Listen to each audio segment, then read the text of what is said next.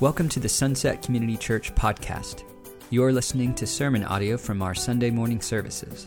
For more information about Sunset Community Church, visit us online at sunsetcommunity.church. Good morning. Last week, we looked at marriage in the context of God's design. And this week, we want to look at God's design for families and the gospel as central to everything we do as parents. The family is the means that God communicates and preserves and expands his kingdom, and the home is where his truths are taught and lived out. Some of you don't have children, or maybe you're out of the season of parenting young kids, no kids in your home, but you are so valued. And you're valued in the lives of the families and the kids around you. You can have an impact for eternity. We hope you know that and remember that this morning. In our culture, there tends to be a separation of age groups. And so, as Andrew mentioned earlier, Family Sunday is really important to us because we want the kids in our church to know how valued they are. We love having families have the chance to worship together. As families, that's really important to us. So we love Family Sundays. We love the kids being in here with us, too. We shared last week that we have 5 kids. We have 2 biological sons, a daughter and a son who were born in China and adopted as toddlers. And we have our youngest, who is 2. She's our foster daughter. She's been with us since she was 2 months old, and her parents are working on reuniting with her. So we've been supporting them in that process. And foster care hasn't been easy. It's not an easy road to walk. But for our family, it's grown us. It's helped us understand a different side of love.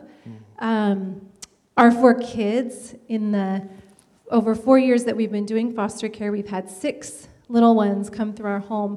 And our 4 kids have helped take incredible care of them and just have a heart for the kids that are in our home, and we love to see that. We so appreciate them in that. Do you want to pray as we get started? We'll dive in.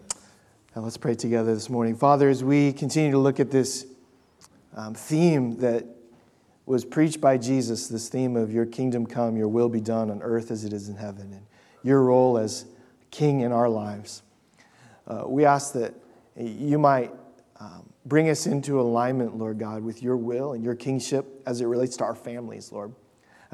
We are all sons and daughters, and many of us have also been blessed to be fathers and mothers as well.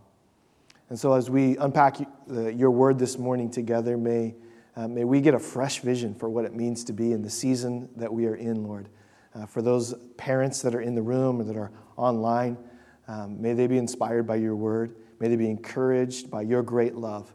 And so would you speak today to our hearts, we pray. In Jesus' name, amen. Amen. Gospel-centered parenting happens in the context of mission. How has God called us to live, and how do we walk that out?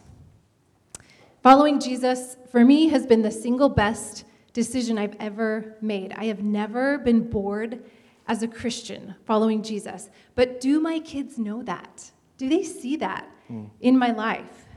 Kids are not a distraction from real life. They're a gift. They're a high calling. Psalm 127 tells us, we'll put it up on the board, unless the Lord builds the house, the builders labor in vain. Children are a heritage from the Lord, offspring a reward from him. Like arrows in the hands of a warrior are children born in one's youth. Blessed is the man whose quiver is full of them. This is a family verse, a family psalm. Unless God is at the center of our families, then we're building without a purpose. We can't build something of eternal value. This passage compares children to arrows. Arrows are sent out. We have to parent with the end in mind. What's our long-term goal? What are our kids going to take with them based on the foundation that we're laying for them? Our role is to shape them to be set out with their heart set in the right direction. So it's been interesting as we've been walking through this series. So much of our focus has been on how the kingdom of God affects today.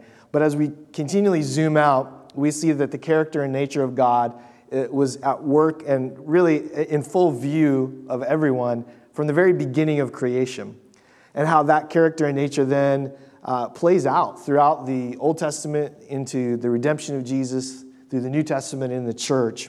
And so when we think of this, what it means to be kingdom parents and have kingdom-oriented families, we have to start with the heart of God. And one of the most common attributes given to God is God as Father, or you could say the Father heart of God. And while the most preached theme of Jesus' ministry is the kingdom of God, the most common language that is used of the people of God is family language. So we see God as Father, yes, but then what does that imply for those of us that belong to his family? That we're brothers and sisters. So look around the room real quick. Everybody in this room is your brother and sister in Christ. And so this language of family informs how we relate with each other and how we are to view God. And that's different than so many other religions where God is far out, where he maybe is angry or judgmental, or you have to appease him in some certain way. But the Father heart of God allows us to approach him in a different way. One of my favorite verses that captures the Father heart of God, partly because of our family makeup, is Galatians chapter 4, verse 6 through 7. It says this: because you are his sons, God has sent the Spirit of his Son into our hearts, the Spirit who calls out, Abba, Father. So you are no longer a slave, but God's child. And since you were his child, God has made you also an heir. There's so many themes of this that are captured in our culture, in the movies that we celebrate. One of the ones I remember as a child was Orphan Annie. And if you remember her, she's adopted by a very rich man. And all of a sudden, she goes from nothing to everything, this idea of being an heir. But the word that captures my heart the most in this is this word, Abba. Abba, Father. And probably the closest translation, and it's not translated in there, it's just left, and I like that actually. But the closest translation to Abba is like daddy. That we can approach God, the creator of everything, and say, Daddy, Daddy. That's his Father's heart that's on display for us. Later on, the outworking of this in the early church would be seen, I think, described really well in 1 John chapter 3, where it says, see what great love the Father has lavished on us, that we should be called children of God. And that is what we are. Like, what a beautiful identity statement that is. So if we are children of God, then we are brothers and sisters. And we can then zoom out a little bit and say, okay, so God created us for relationship with him first as our Father, and then with each other. And so where do we first experience relationship? Within our families. So families are important. And remember, we talked several weeks ago about how the image of God, how both men and women reflect who God is.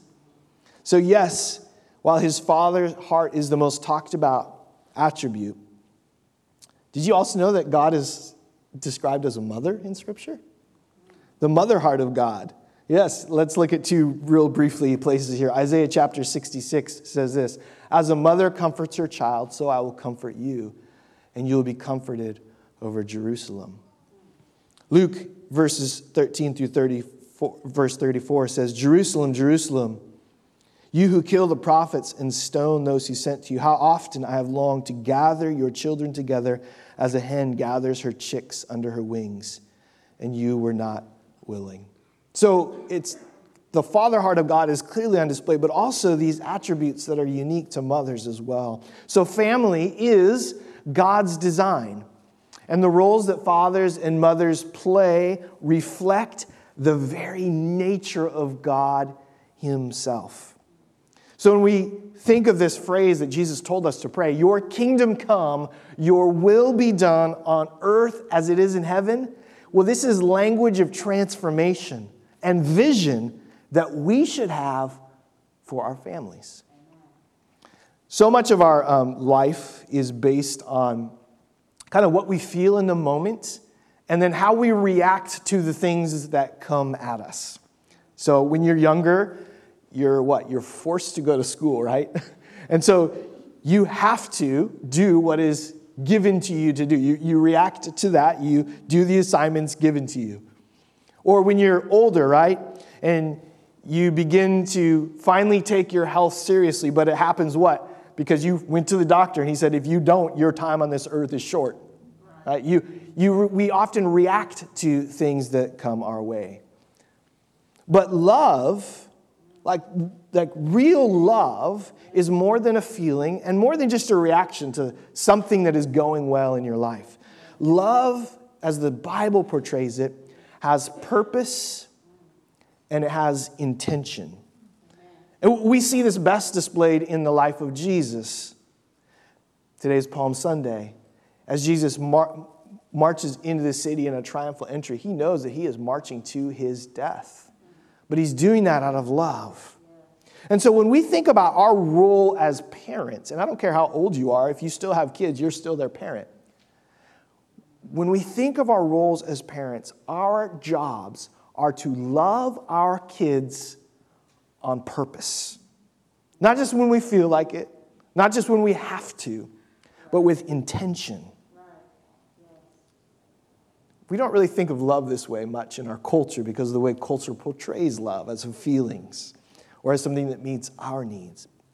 But love has a purpose. Let me just briefly share kind of 3 things that I try and keep in mind as I purposefully love my children.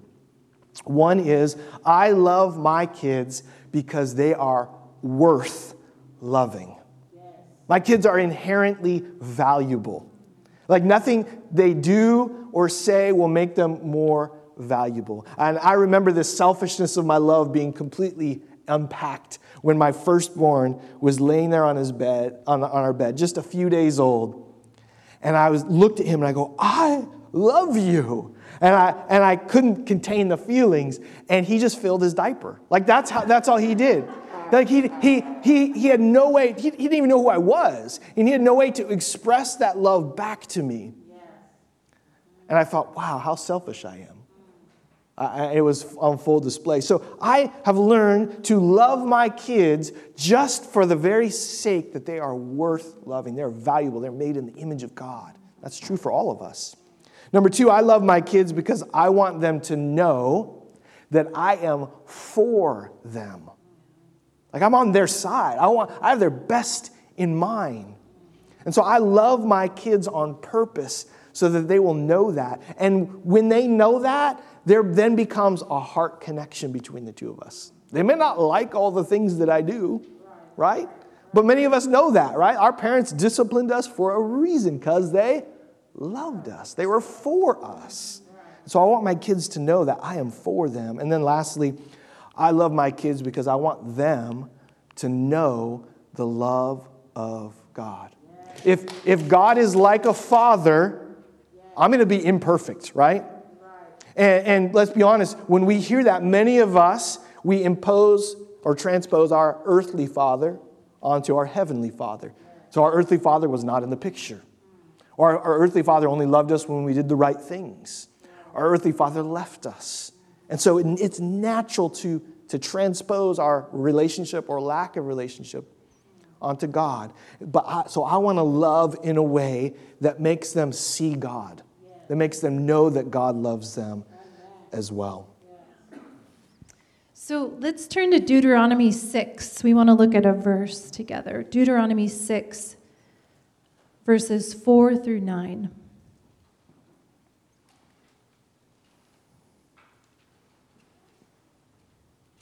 This is one of Andrew and I's favorite guiding verses for parenting.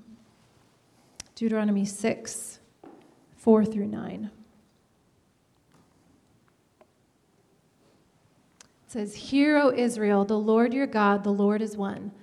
Love the Lord your God with all your heart, with all your soul, and with all your strength. These commandments that I give you today are to be on your hearts. Impress them on your children. Talk about them when you sit at home and when you walk along the road, when you drive in your car, you could say, when you lie down and when you get up. Tie them as symbols on your hands, bind them on your foreheads. Write them on your door frames of your houses. Put them in a frame on your wall and on your gates. This verse starts with knowing who God is and loving him with all our whole heart. And then out of that, modeling our walk with the Lord for our kids. We disciple our children out of our own walk with the Lord, right? Not just on Sunday mornings, not just on a special devotion time, but anytime, all the time, every opportunity that we have. We're not trying to raise good kids. We're not trying to be good people. We're trying to go deeper to the heart. We're trying to raise kids who don't just look good and do the right thing when no one's watching. We're trying to raise kids who are strong on the inside, who are empowered by the Holy Spirit. Are we teaching our kids? They have a helper to help them make choices with the freedom that God's given them. If your goal is to control your kids, you will be disappointed. We can't control their behavior, right? We can't control other people's choices. We'll be disappointed. We probably won't be close with our kids if that's our highest goal.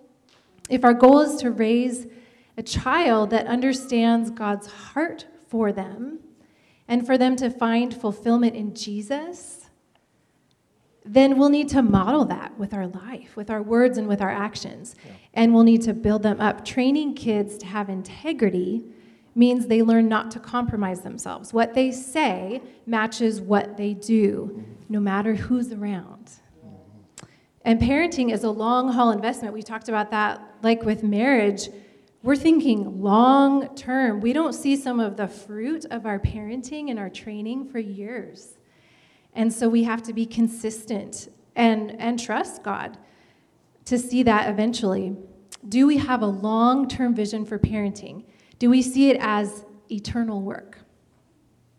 So there's this verse that's often shared in the church, Matthew 28, verses 18 through 20, called the Great Commission, where Jesus says, "Go into all the nations and preach the gospel, teaching people everything I have commanded you." And we often think of this as this outward kind of thing, right? This thing that we do.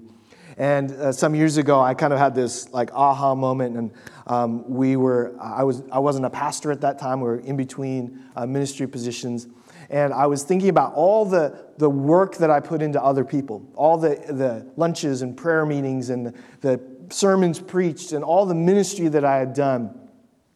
And for that season of in that moment of my life, I wasn't a pastor, and so I started thinking about, man, who am I supposed to disciple? How is this supposed to work? And I feel like the Lord spoke to me and says, hey, there are 4 people right in front of you that you're to disciple, my own children. And I was, oh, wow, yeah, if I could only be as a third as effective, Jesus had those 12 with him. If I could just be as a third as effective as Jesus and just disciple my own children, then hey, I will rest well in the end of my life.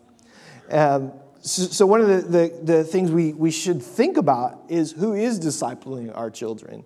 And the reality is we're all being discipled. Discipling means teaching, right? We're all being discipled by something or someone, and the same is true with our kids. So if you were to ask that question, if you were to evaluate who has input into your children's life, who is teaching them something, you would probably come up with a list of a handful of things, right? So they're teachers at school. They're teaching them. They're discipling them. They're friends that they hang out with. How many of you learned really bad things from your friends, right? Like, we're taught these things by the people we hang out with. The media we consume, it influences us. It directs us in a certain way. And I don't care how old you are, right? It gets you to think in a way that maybe you weren't thinking before you watched that show. So whether it's school, media, social media, friends, as parents, we ought to be asking, what are the primary influences in our children's lives? Proverbs 4:23 says, above all else, guard your heart, for everything you do flows from your heart. So what are we allowing into our children's hearts and minds? So Jesus commissions his followers to make disciples, and there is no more important place to start than right in the home. Paul urges fathers in Ephesians 6 and in Colossians 3:21 not to discourage their children, not to provoke them to anger, but to bring them up in the discipline and instruction of Christ.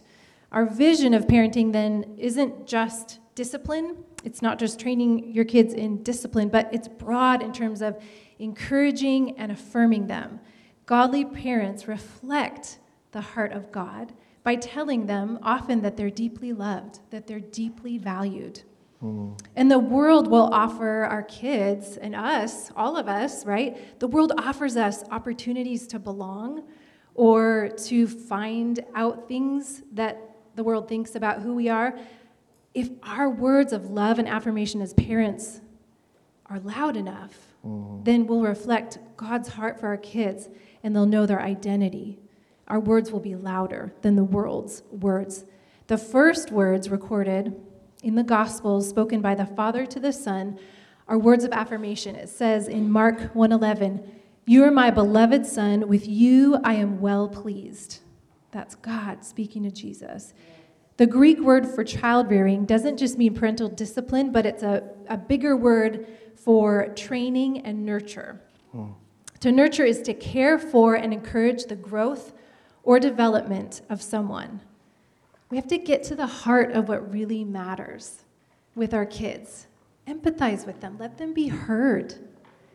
If we use shame and harshness in our parenting, we can't build them up into who God's created them to be.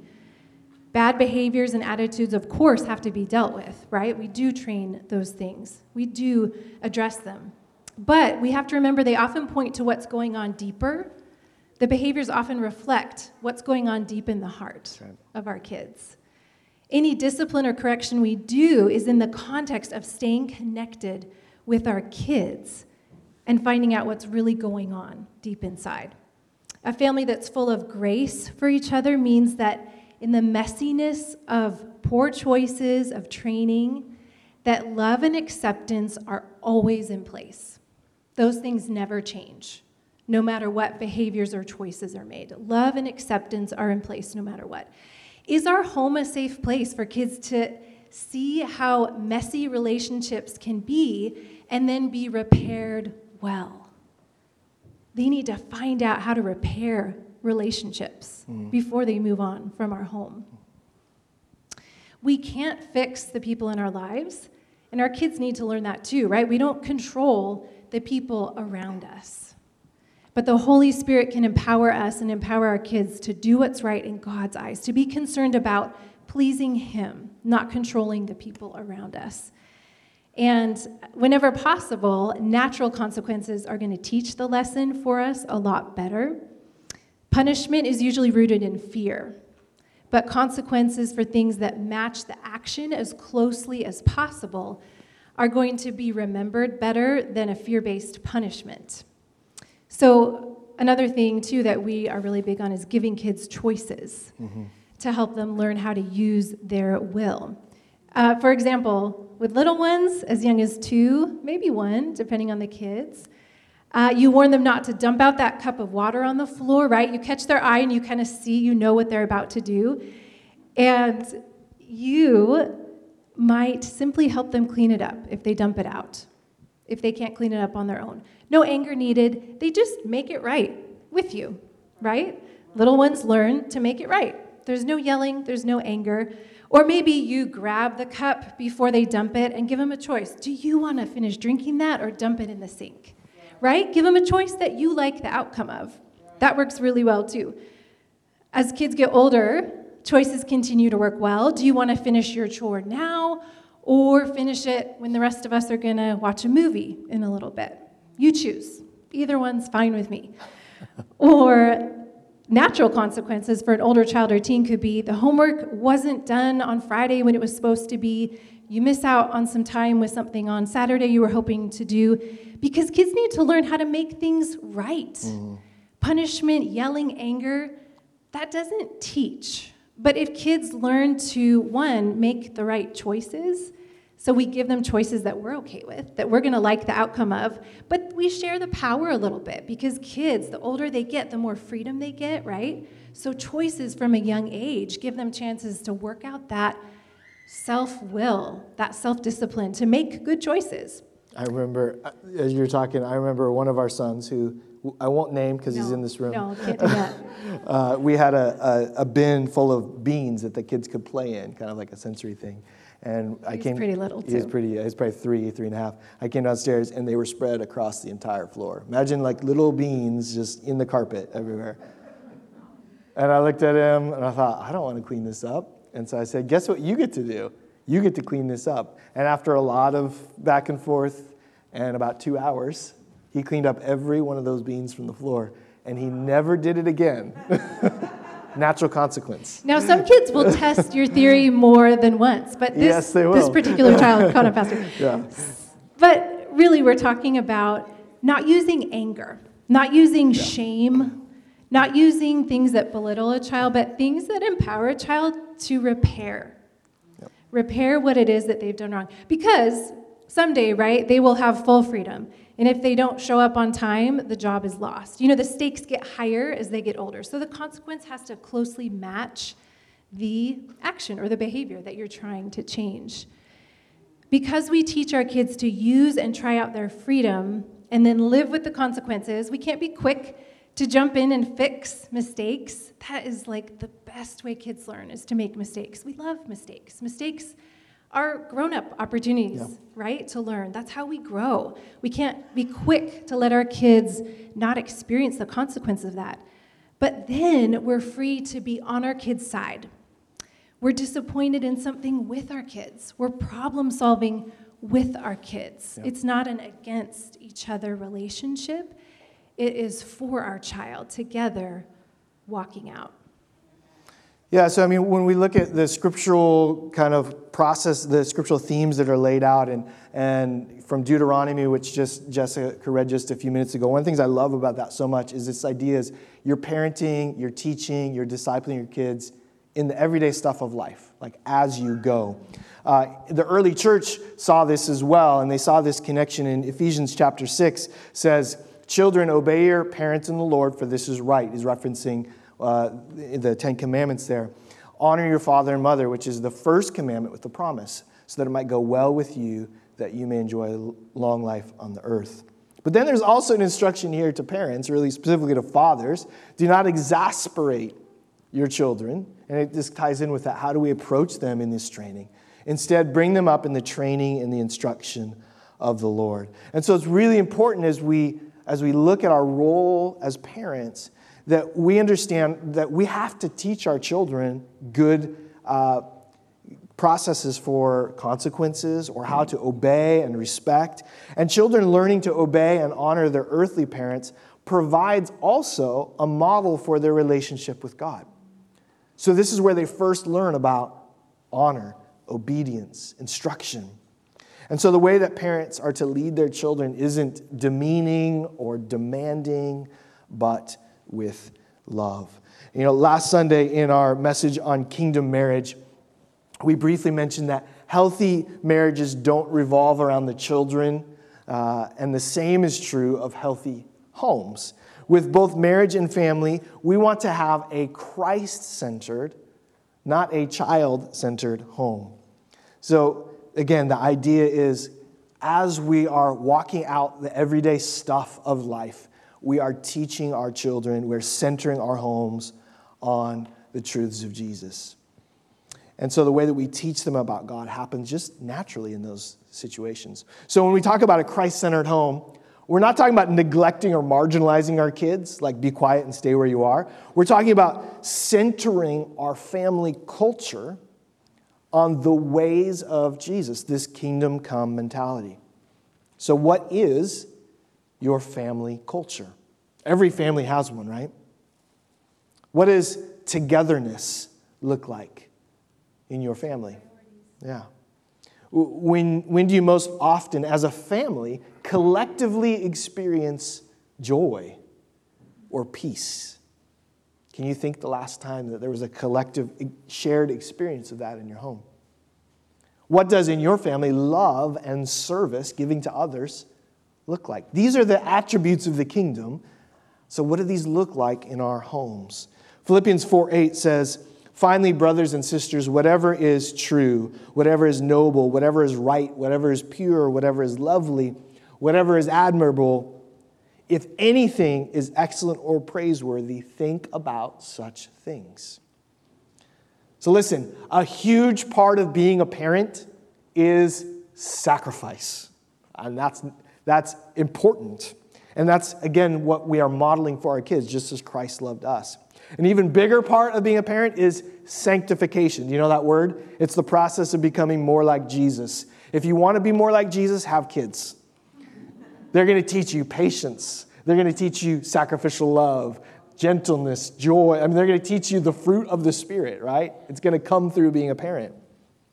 So these are important things to recognize as we walk through this journey of being parents. But we need to make sure that more important than soccer practice or having the latest video games, that our homes are centered on Jesus.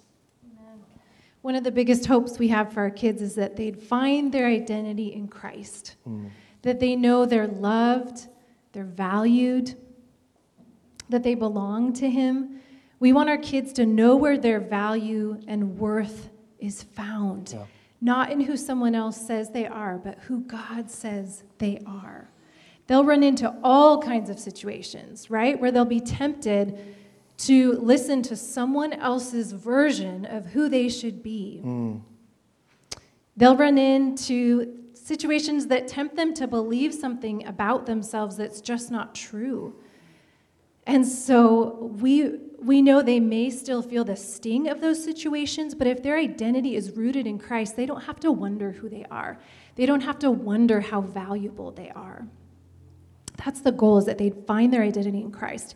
And if we model a life of faith and we share with them how we struggle through things, or how God is answering our prayers or not answering our prayers, if we share those things with them, then they have a firsthand picture of what a faith journey looks like, what a life of faith looks like. God is our source for fulfillment. Our kids need to find God as their source for fulfillment.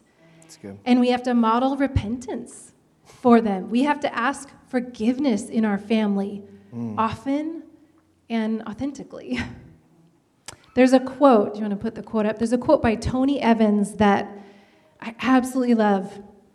He has a great book about kingdom parenting as well. The truth about kingdom love is simple and biblical. Love is as love does. Your children will follow what you model. They'll know you are loved by what you do. That's good. That's really good. So as we think about our role as parents, one of the things that's important to remember in the moment that you're sitting in right now is that it's never too late. It's never too late to hope for reconciliation with an estranged son or daughter that you may have. I mean, remember, one of the most poignant parables is the parable of the prodigal son. So if you're listening this morning, you go, man, my relationship is so fractured. I haven't talked to my son or my daughter for years. It's never too late to hope for reconciliation. It's never too late as a parent to repent yourself for the culture that you've created, or for the role you've abdicated as a father and a mother.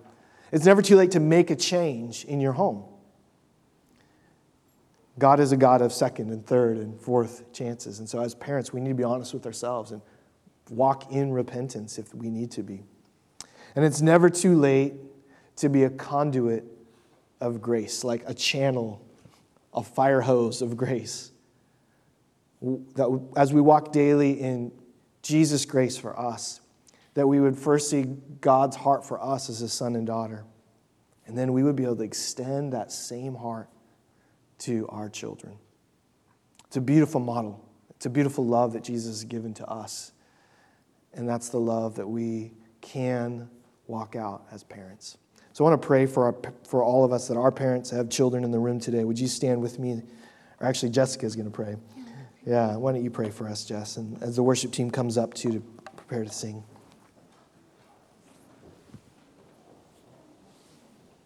Father, thank you so much for each person here, each person listening online in their homes. And just the opportunity to look at these scriptures, to unpack what it looks like to see your design in families and in parenting. God, we fall short so often, but you are a perfect Father, a loving Father. You're the model for us, and we need you, Lord. God, I pray for each person in the room who's hurting or who has a need, God, who has hurt that they're working through or relationship that they want to see changed, Lord. We bring those things to you, God. You're the one that can move and work in ways that we can't even imagine. So, God, we lift up the things that are on our hearts to you, the hurts, the pain, because you're the source, God. And thank you that you're the source of our fulfillment. Thank you for each of the kids in our service today, in the kids area. God, thank you for them. Thank you for just a church that has all ages. We just so love that, God, from oldest to youngest. We're grateful for that, God. We love you.